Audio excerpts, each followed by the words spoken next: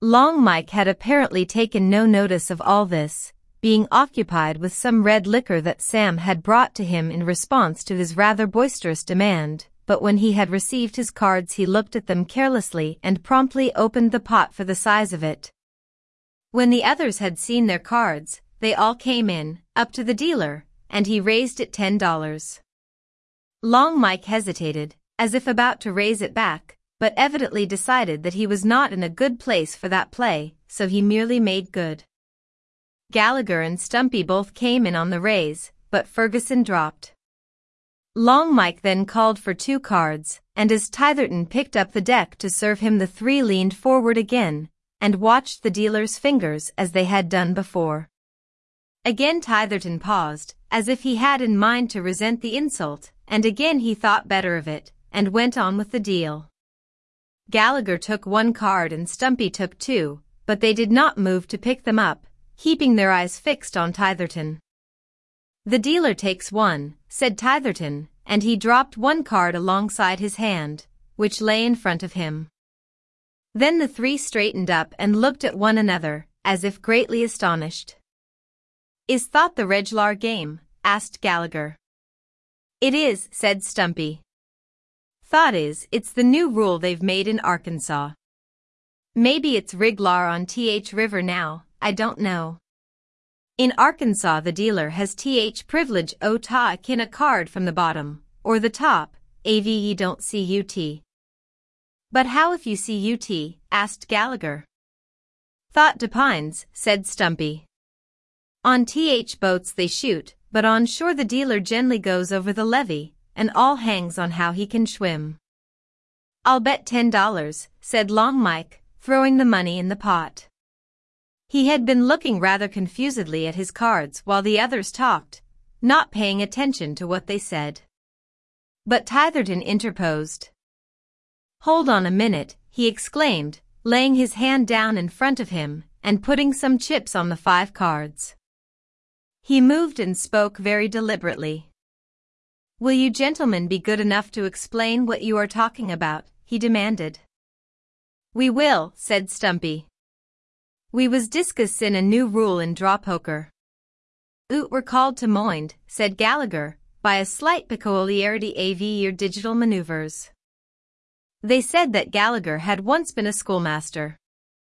"You're a liar," said Titherton, that being the next regular move in the game, and, as custom required, he pulled his gun at the same instant and covered Gallagher.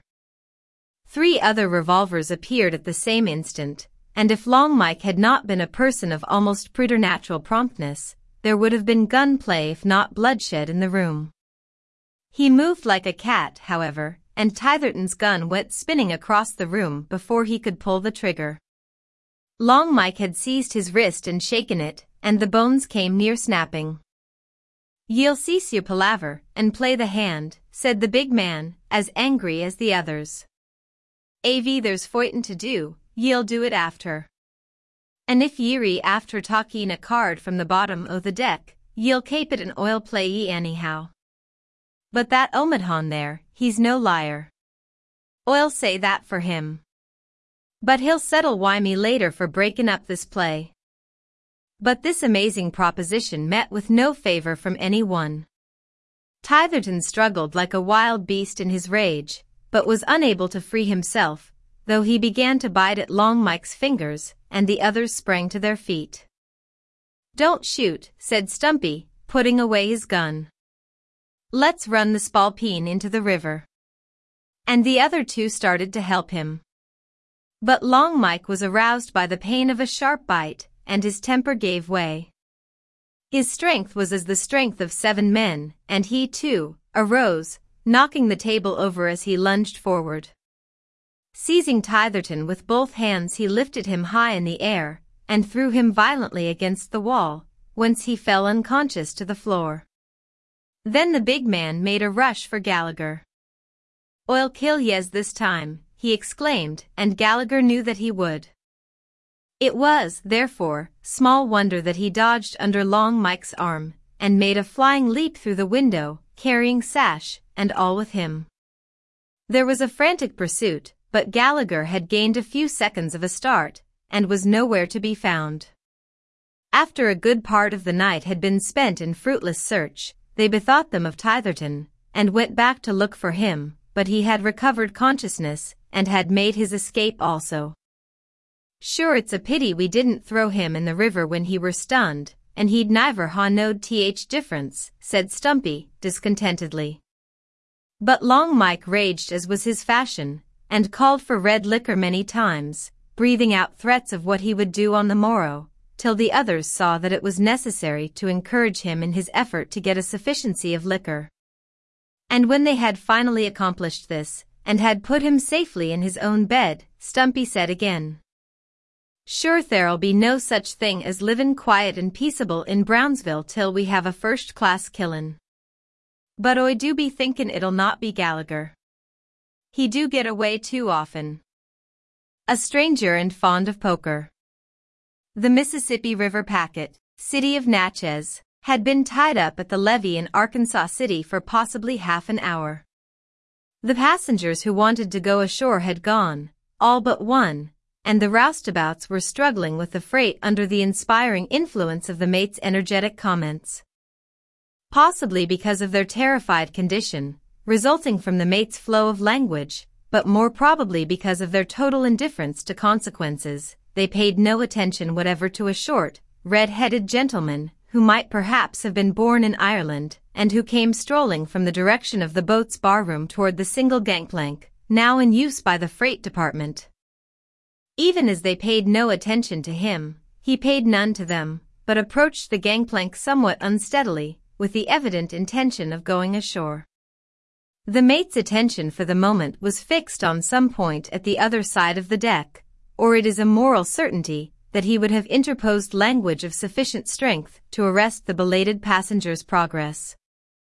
As it happened, however, there was none to warn him of his danger, and he stepped in debonair fashion on the sloping gangplank, serenely unconscious of the fact that 4 huge darkies were coming behind him, bearing a case of goods on their shoulders that must have weighed something like 1,000 pounds.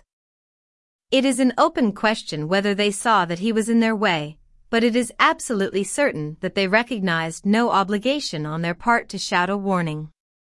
On they came, jog-trotting along till they were only a single pace behind him, when he either tripped or slipped, and, staggering, seemed about to fall. Had he fallen and so tripped the rousters, the matter would have been serious indeed. Just as he lost his balance, a sinewy hand was stretched forth from somewhere in the darkness, for it was late at night, and catching the tottering gentleman by the lapel of his coat, gave him such a mighty and overmastering yank that he darted forward on the double quick for 30 or 40 feet, and fell all in a heap on the levee. As he lay there, he was hopelessly undignified in appearance, but he was out of the path of the roustabouts. Quite as if nothing whatever had happened, he looked up at his unknown preserver, who could now be seen indistinctly, and said in a conversational tone, "Sure, Oi do be thinkin' the citizens o' this town is domnet hard oop fair popu, population. Does yes git ivory, ivorybody ashore, loik, ivorybody, does yes." Here his voice trailed off to a murmur, and it seemed probable to the tall, powerful man who stood over him that he was likely to go to sleep where he lay if something were not done promptly. Promptness, however, was a prominent characteristic of Mr. Joseph Bassett, the sheriff of the county, and the stranger speedily arose, a wetter and a soberer man likewise an angrier. With these various considerations Joe Bassett was no whit concerned excepting that the fact of the stranger having been aroused made his own duty somewhat easier of performance. As the short man began sputtering in a peculiarly red-headed fashion, Joe calmly interrupted him. "It's agin the law, stranger, for any galut fm offen a boat fare to go and get hisself killed on the levee in Arkansas City by a packin' case, or any other murderous weepin in the hands o' roustabouts, or anybody else. 'Pears to me you must be a stranger in these parts. Ever been into a town of any size afore?" The short man continued to sputter as if nothing had been said, so Joe looked at him with mild curiosity for a moment and then said, "Higher now." That'll be about enough. I'd ought for to arrest you for disturbin' the peace o' them roustabouts, but if you've got money enough to settle a hotel bill, I reckon I might better take you there. Have ye? I have, said the little man. What's your name? Asked the sheriff, presuming on his official position to disregard a point of strict etiquette in the community. Mostly they do be callin' me Stumpy, when I am at home in Brownsville, said the little man, whose wrath seemed to have cooled as the water dripped off his face. Av thought's a good enough name for Brownsville, sure it'll do here. Come along then, Stumpy, said the sheriff, good-naturedly, as he linked his arm in the little man's and steadied his steps toward the hotel across the street. The landlord had no scruples against dispensing red liquor to any man who was in the company of the sheriff, and it came about that the three had sundry drinks which Stumpy paid for with great cheerfulness before going to bed. Soon after he had done this, Mr. Bassett dropped in at Old Man Greenhet's saloon, and after some irrelevant remarks reported the presence of a stranger in town.